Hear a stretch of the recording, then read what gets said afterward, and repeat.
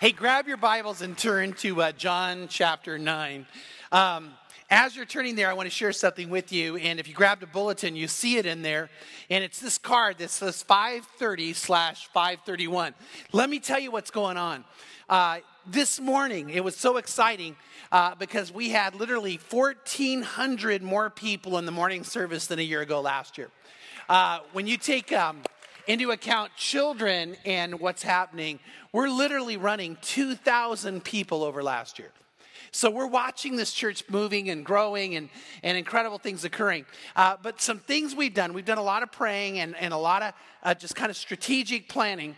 And one thing we decided to do, and this will affect a lot of you who are here, we've decided we want to take the Sunday night service that you're in right now and make it exactly the same as Sunday morning. And I want to tell you why. I want to make sure you understand there's some really good reasons for it. But what we're feeling is this, is we pour an amazing amount of energy into making the morning services great. And we've just found we can't turn around and do the same thing in the evening. And so that's why we feel we're not as effective on Sunday nights as we want to be. And so what we're going to do is we're actually going to make the Sunday morning and Sunday night the same. And so that'll tell people in the morning that, number one, come Sunday night. And if you have to be away for the weekend, there's a Sunday night service to come to. You won't miss out. The second thing that it'll do is parents who are coming in the morning are having to wait in huge lines to check their children in. And on Sunday night, we have an amazing program for the kids. But the bottom line is there's not going to be as long a check-in line. Parking is easier, isn't it, on Sunday night? Sunday morning, it's horrible. So, easier parking and all that. But the biggest reason we're doing it is we need to move some people out of the morning into the evening so we can make room for more people to come in the morning. But it's shocking me that 2 years in, we're already running out of seats in here.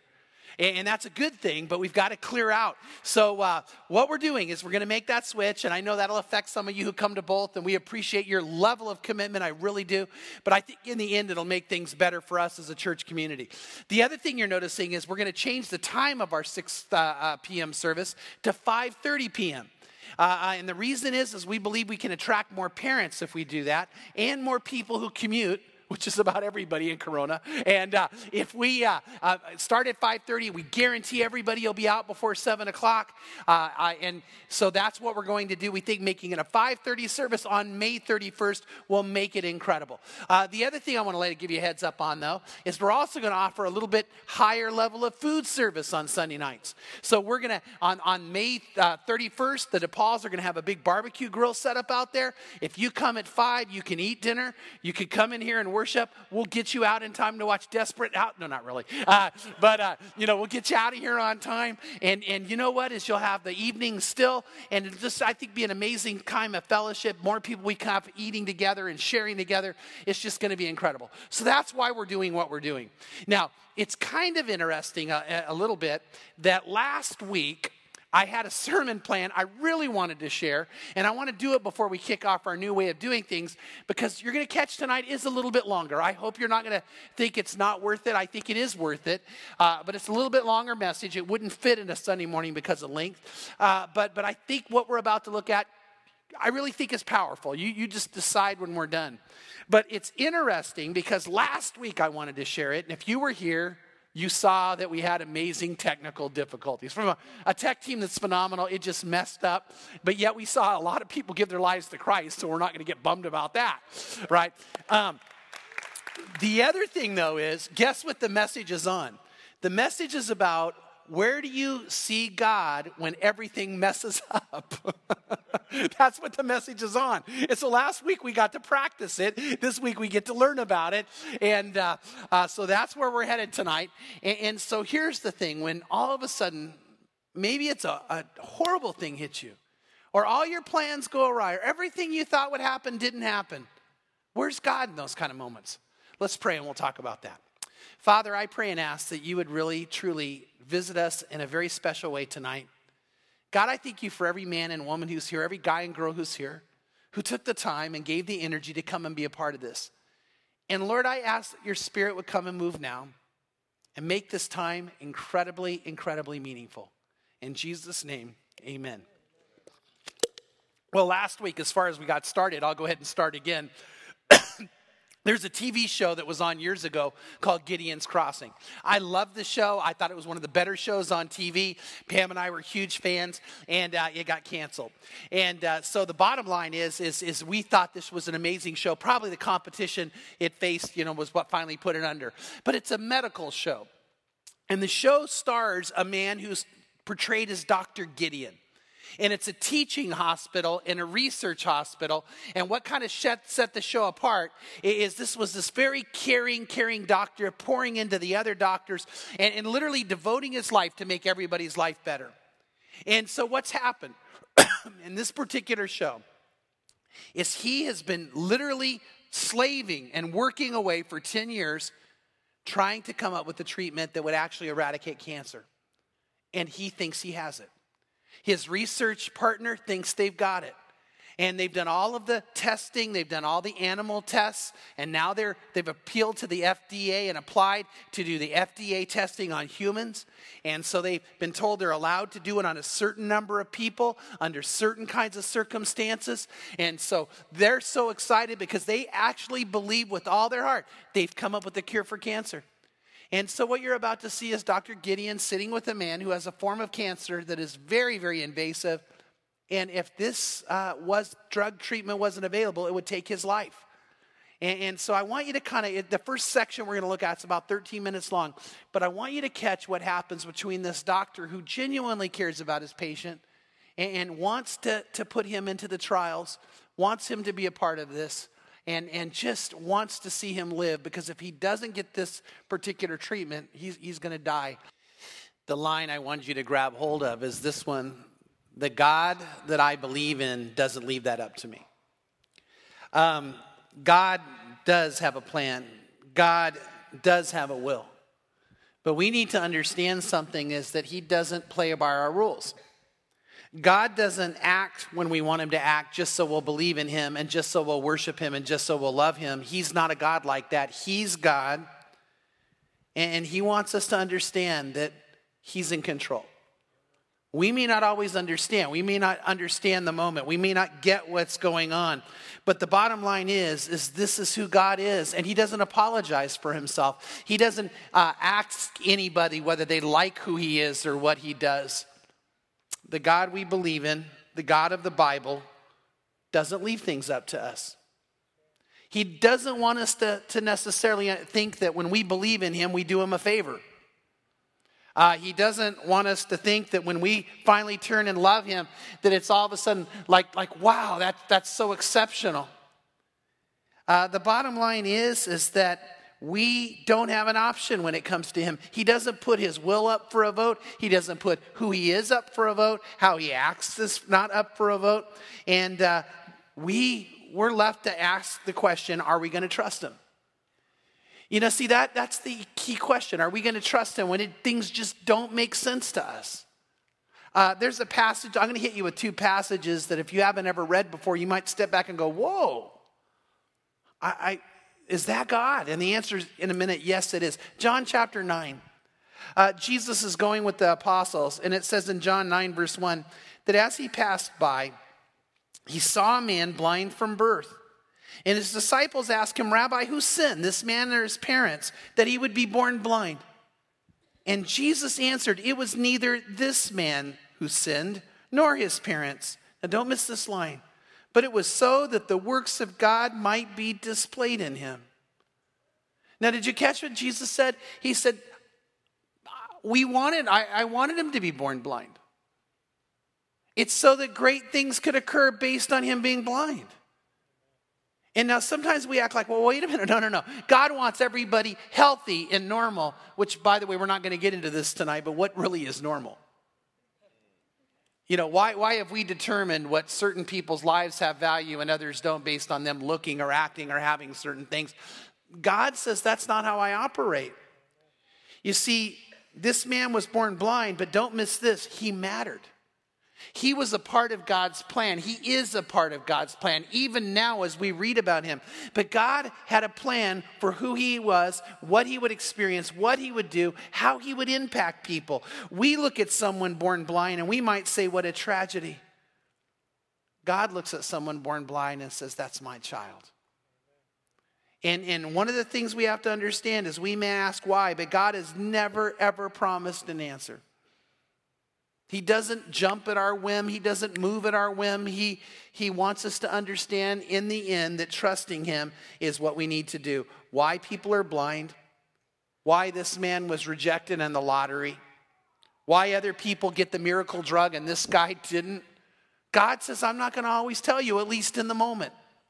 The praise I have is I have been around the Lord long enough, since 1974, that I found that overall he does give answers. It might take a year or 2 or 3 or 4 years later. It might take 10 years later. But the things that very often I've questioned God about, I've looked back and seen, wow, now I've already begun to see God. I may not even know everything, but the answer's been there. But you know what God has taught me, and I hope he's taught you, is you've got to trust him in the moment. When you don't understand, when it doesn't make sense. By the way, when you don't like it, you got to trust him in the moment. Turn your Bibles to Exodus chapter 4, and I want you to see another passage that very often we look at and we go, wait a minute, is this what God is saying? And by the way, it's so plain, so clear, we can't miss it. Exodus chapter 4. Look at what it says in Exodus 4, verse 11. It says, the Lord said to him, and the him is Moses. God is speaking with Moses. He said, who has made man's mouth? Or who makes him mute or deaf or seeing or blind? Is it not I, the Lord? Jesus, standing with the apostles, said, do you see this man who's blind? God did that. It wasn't sin. It isn't horrible. God says, I'm going to do a great work in him. And then he says, who is the one who has a child born and he's mute or deaf or seeing or blind? God says, I do that. And sometimes we say, whoa, wait a minute. And we might ask the question that was asked in this video clip, is that the kind of God you can believe in? And I hope the answer you give is the one that was given back. He doesn't leave it up to me. He doesn't leave it up to me. We've got to understand that God's ways are higher than ours. God's ways are greater than ours. And in the moment, we may not gather it or grab it, but God has a plan that is beyond us. In Isaiah 55, a passage you know almost by heart, many of you, the God calls out and says, seek the Lord while he may be found. Call upon him while he's near. Let the wicked forsake his way, and the unrighteous man his thoughts. Let him return to the Lord, and he will have mercy on him, and to our God, and he will abundantly pardon. And God says, but don't miss this. For my thoughts are not your thoughts, nor are my ways your ways, says the Lord. For as the heavens are higher than the earth, so are my ways higher than your ways, and my thoughts are higher than your thoughts. God says, I want you to know something. There isn't one of you out there who can think at the level I can think, who can see things at the level that I can see them, who can do things in the way that I can do them. And you need to understand my ways are higher, and by the way, better. My ways are higher and kinder, higher and more loving. And you may not always understand, but I'm not going to leave it up to you. God has not once in Scripture ever said, well, I'm sorry if you don't get it. He doesn't act that way. He calls for us to seek him while he may be found. And we may miss it. A little child who's born and later on, because of some things that are going to occur, becomes deaf. Many people would go, oh, what a tragedy. But the one I'm mentioning right now was a man named Beethoven, who even deaf wrote some of the greatest music that's ever been written. So what do we say when Beethoven, deaf, writes incredible music? Don't we say, whoa, I don't know about a tragedy, that's heroic. So parents not too long ago had a little child born without a hand. And many of us go, oh, what a tragedy. But he went on to be one of the more popular pitchers in professional baseball, Jim Abbott. And I don't know about you, any of you got to watch Jim Abbott play and pitch in professional baseball with one hand and still fielding the ball. We go, what heroic. And we stand back and it causes us to get excited and to jump and to cheer because we see someone who overcomes. And you know what I'm trying to get at is this, is God sees the good side of something that's so incredible and so amazing we can't always see it. And then he calls for us to just trust him in it. Turn over to 1 John chapter 1. He says, just trust me in it. I want you to see things the way I see them. I want you to know that while you may not always understand, in the end, I would never do anything that would be mean or cruel. He says, you just got to trust me in that. You've just got to get that and understand it. Notice what it says in 1 John 1, verse 5. This is the message we have heard from him, from Jesus. What is the message in this? And announce to you that God is light, and in him there is no darkness at all. He says, you know what, even though you may not understand in the moment why you didn't win a lottery and get the miracle drug, why this child was born without an arm, why this person was born and would go, he says, you may not understand it in the moment, but trust me. He's saying to the apostles, you're looking at a man who's blind and you're saying there's some sin committed here. Don't be so sure. You may not understand how much I care and how much I love, and you've got to understand that you can trust me in it. You know, all of us who are parents, do you remember times you had to do things to your children for their own good and they didn't understand in the moment, but it hurt? I mean, did any of you ever experience that? Where all of a sudden, like, I remember our son Timmy, he had this soaring high fever, and so we called the hospital, and they said, well, before you bring him in, just dip him in ice water. Now, you know, we took this little boy, and he's crying, no, no, no, no, and I'm plunging him in ice water. Was I doing it because I loved him, or was I trying to enact pain him? He didn't get it. He kept thinking, Dad, you're so cruel. And I kept thinking, Pam, why aren't you doing this instead of... You know what? It saved his life. A loving parent sometimes have to do things like that. And the child may not understand it in the moment. And then later on they grow up and they've got to do it to their kids. And you know what? God says, you just need to know there's no darkness in me. There's nothing I would ever do to harm you. You may not understand everything that's happening in this moment. You may not get it completely. But you've got to know that I care about you. And my ways are higher than yours. And my thoughts are higher than yours. And so if you haven't caught where we're going with this, the answer we give is, God, you don't leave it up to us. But I know your character and I know your nature and I can trust you. I can trust you. And by the way, just because we refuse to trust him, or we refuse to say, well, you know what? If God's going to act like that, I'm just not going to believe in him. If the Bible says God has done these things, I just have decided not to believe in it. Well, you know what? That doesn't mean he's not there. And if the reason we don't believe in him is because we don't like how he acts, that doesn't mean that we are intellectual.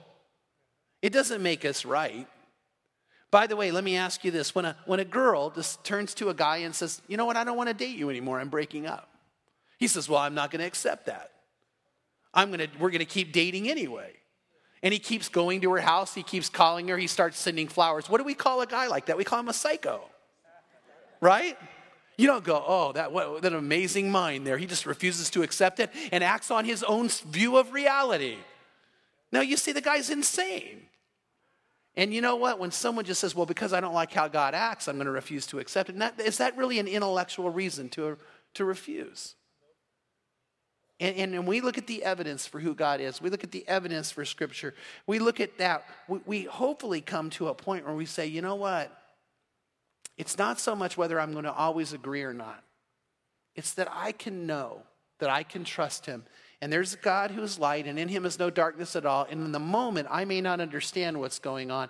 In the moment, I might not get it. Why was this person born and later become death? Why was this child born and not have a hand? Why does this man get cancer and die? A horrible lingering death. And another man die very, very quickly. And you look and you say, God, I don't get it. And God says, no, you don't. You don't. But one day you'll stand with me and it'll all become apparent. Maybe even before that, I'll share it with you. But when I watched this TV show the first time and I heard that line, the God I believe in doesn't leave it up to me. Well, you know what? Hopefully we have. Now here's the point we want to go to now. But when we're in those moments, our faith gets tested. Now I want to ask you a question before we watch the next video clip. What happens to me? What happens to you when your faith gets tested? What happens when it's not easy? What happens when it doesn't make sense? What happens when all you're left with is hanging on to the truths that are here in a God who you say loves you, but you just can't get it? When your faith's tested, what do? Well, the mother in this particular story is a Christian. And when she gets the word her son's going to die within 3 months, her faith is tested. I want you to see how she acts. You know, and the whole idea there is you see this woman who says, wow, somehow this was God's plan. Not angry, not upset, still willing to cling to the Lord, saying, my faith is being tested and it's hard, but I'm just not going to stop. We talked for a long time last fall about Jeremiah 29:11, where we read the verse that says, for I know the thoughts that I think toward you, says the Lord, thoughts of peace and not of evil, to give you a future and a hope. And we also talked a lot about Romans 8:28, where it says, and we know that all things work together for good for those who love God and to those who are called according to his purpose. And here's the thing. How many times in our lives have we been forced to cling to those promises and say, I know they're true, but it's so hard right now, Lord, because my faith is being tested. And when my faith is tested, I don't know if this helps you, but it helps me. That's what's being tested. It's not whether there's a God. It's not whether he can act. It's not whether he has the power. It's the question, what am I going to do now that I'm putting a place of testing? Am I going to hang on? Am I not going to give up? Am I going to cling to him no matter what? We know that in the end, somehow, some way, God's will is done, and that gives us hope. See, that's what's going to make us different. It's not that God has promised, I'm not going to go through tough times or you're not going to go through tough times. That was never a part of the deal. It's not that we're not going to get hit with some of the same tragedies and sicknesses that other families do. That's not a part of the deal. It's not that sometimes the evil isn't going to act against us. And all of a sudden you turn and say, God, if you're there, why did you let this happen? And it's not that that's not part of the deal. The thing God says is, I don't cause all things, but I will cause all things to work together for good if you love me and you live your life called according to my purpose. He says, that's what I'm going to do. I don't promise to always make life easy. I don't promise to make sure that nothing happens that's difficult. He says, I promise I'm there for you in the midst of it. And that's what this woman's saying. She goes, it must be God's plan. It must have been God's finger that pushed that paper away. Because he could have drew it in. So why? And what am I going to do? And did you catch the faith of a mom who said, but I'm going to just have to make it? Have you ever watched a magician? I love magicians. I really do. And one of the things you see magicians do very often in their tricks is they might ask someone to give them a $20 bill, and then they rip it to shreds, and in your mind and in your moment, in your reality, you're sure they're ripping it apart, and then they step back and pow, the $20 is there, and you go, oh, that is incredible, and you clap and cheer. But it wouldn't be a very good trick if he doesn't rip up the money, right? I mean, if he said, oh, here's a $20 bill, oh, hey, it's still here, you'd go, okay. Do you know what's interesting is sometimes what looks like very destructive moments, what looks like some of the worst things possible, when you and I do something that's almost grieving in our own hearts because it's sin, and you step back and go, okay, how can you turn this to good? And it's not a magician, it's a father who loves you that says, I can take that and I can cause that to be one of the most beneficial, amazing things that have ever happened in your life. And what happens is when we stand in awe, a magic trick doesn't even compare when we step back and stand in awe of God. And you go, wow, what I've seen you do, what I've seen you accomplish, what I've seen you work is so incredible, Lord. And I have watched that. I think many of you, we've watched it happen. And what looked like a tragedy in the moment, so many great blessings came from. And we probably don't even see them all. Romans chapter 5 says, and not only that, but we glory in tribulation. He says in chapter 5, verse 3, a believer, a true follower of God does something amazingly odd to anybody who doesn't understand God. We actually glory in tribulation, knowing that tribulation produces perseverance, and perseverance character, and character hope. And now hope does not disappoint because the love of God has been poured out in our hearts by the Holy Spirit who has been given to us. It says that's who we are. And so we have this amazing attitude in the midst of trials and tribulations to choose joy and say, God, somehow the great things are going to come from it. The early church, Peter stands up and preaches a message about Jesus, and 3,000 people come and they're baptized into Christ, and life couldn't be better. And they're sharing everything in common, and no one's in need of anything. And they're gathering together, and they're feeding each other from house to house, and they're gathering in the temple, and the apostles are doing miracles in front of them, and the blind are healed, and the lame are healed, and Peter walking along, his very shadow would heal people. And everyone's cheering, and they can't wait to go the next day and see what God's going to do. And they're thinking life couldn't be better. And then all of a sudden, the authorities turn on them, and they start arresting Christians and torturing and killing and stoning. And I'm sure everybody in the church said, what is this? I mean, I can't believe God where? And now they're scattering and running for their lives. And they're thinking, what a tragedy. And God's going, no, this is called world evangelism. Because if the church had been left to stay together, that's all they would have been. But when the persecution hit, they fanned out and began to literally take the whole Roman Empire for Christ. You see, here's my point, is that you might say, well, does God do that? And the answer is, yeah, God does that at times. Maybe he's letting it happen, but turning it for good. Maybe he's causing it to happen sometimes. But the bottom line is, God says, I do these things. And in the end, if you trust me, I will cause something incredible to occur. But you're going to have to trust me. And so here's the thing. God doesn't leave it up to us. That's who he is. And I hope that you live your life saying, God, whatever your will is, that's what I'll do. You know, when Pam and I were at Christ Church of the Valley, if you would ask us what our dream was to stay there the rest of our life, and that was what we're going to do. But we had always this caveat in mind that said, no, Lord, whatever your will is, and it was God's will to bring me here. Some of you might not like it. Maybe I'm your trial. But you know what? We today would never, ever want to go back. Not because we don't love CCV, but man, what we're experiencing here, I wouldn't want to miss this. I wouldn't want to miss being with you through this. And I look now and say, wow, God, you do amazing things. And I went through the hardest year of my life, and I've never been better. I needed to be knocked to my knees a little bit. I needed to be uncomfortable. Now I'm going to try as hard as I can not to get too comfortable again, because I just say, okay, God, I've got the lesson down. But you know what? God does those things.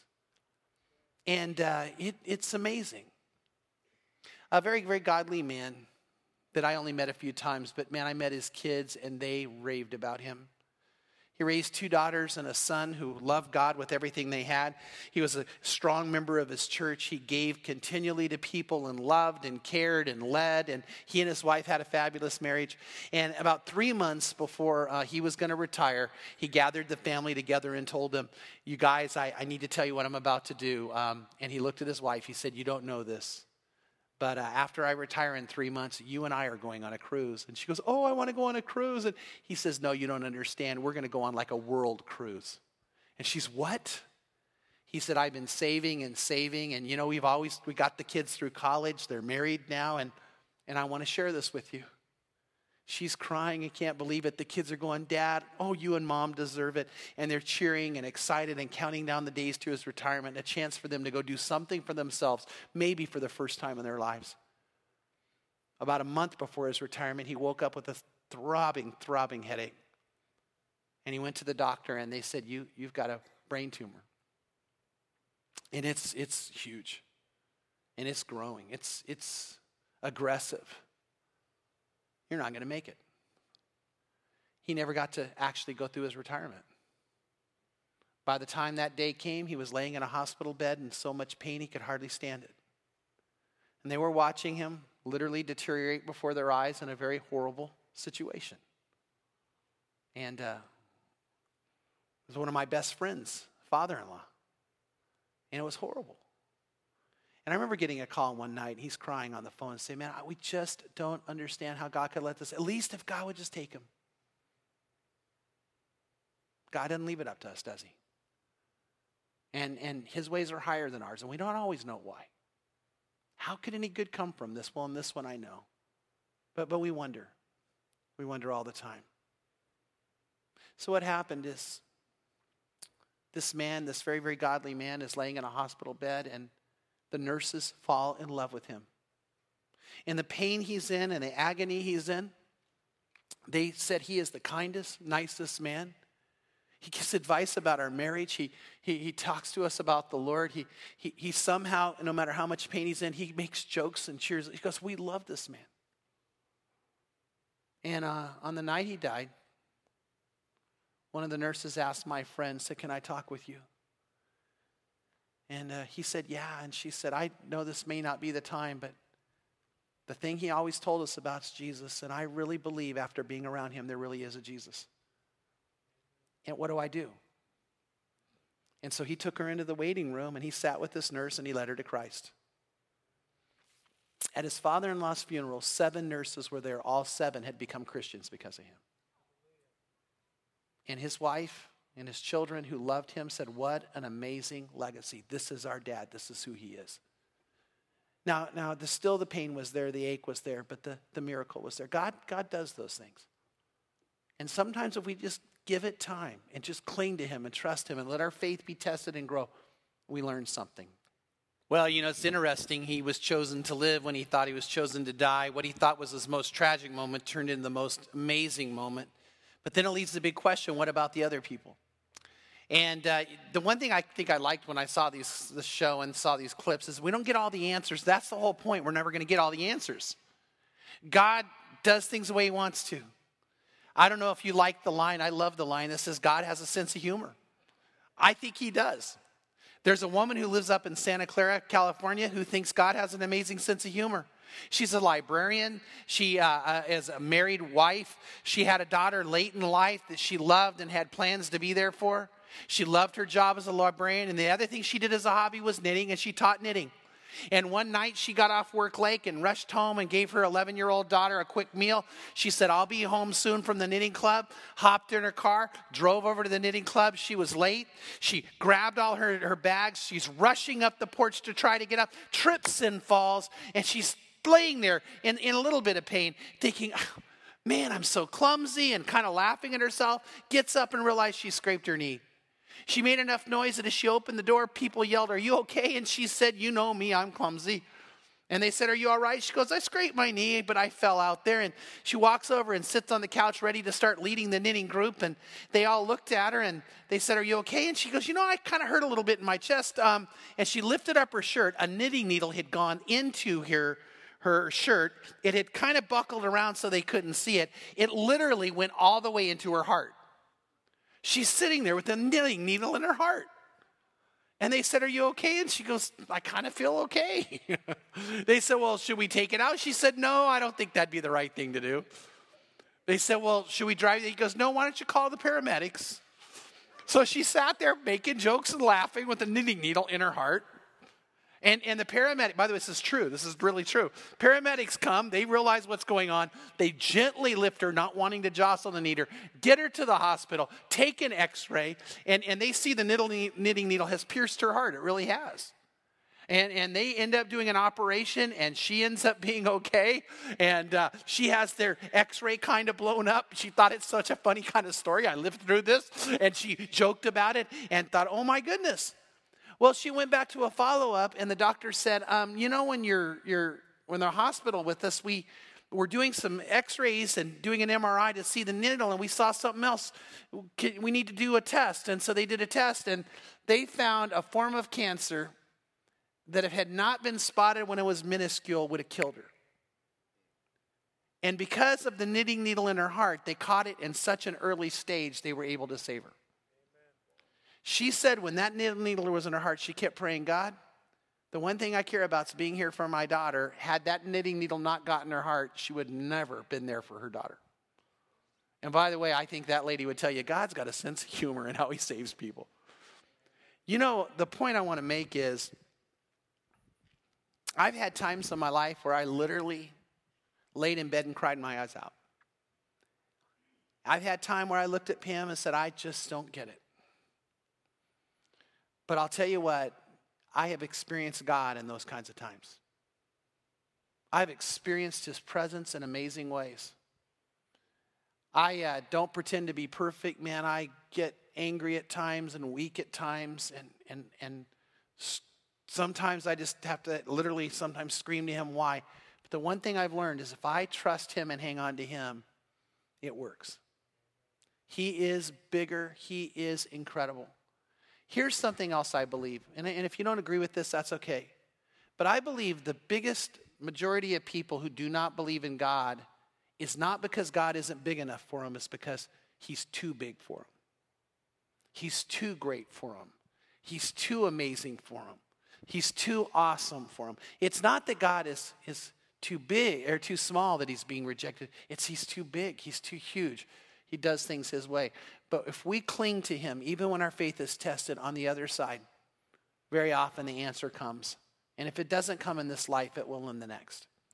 Tonight, I hope that you kind of walk out of here praising God for how big he is and how incredible he is.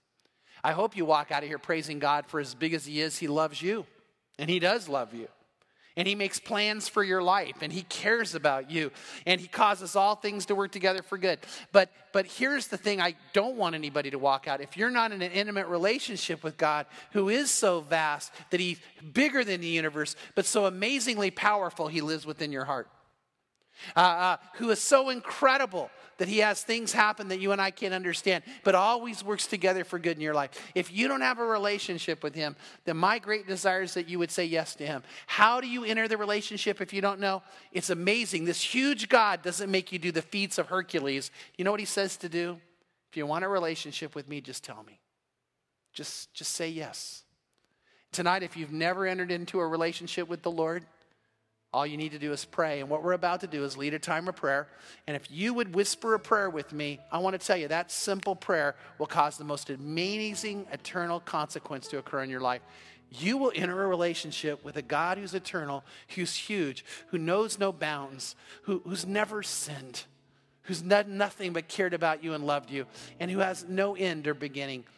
You'll enter a relationship with him by this simple prayer.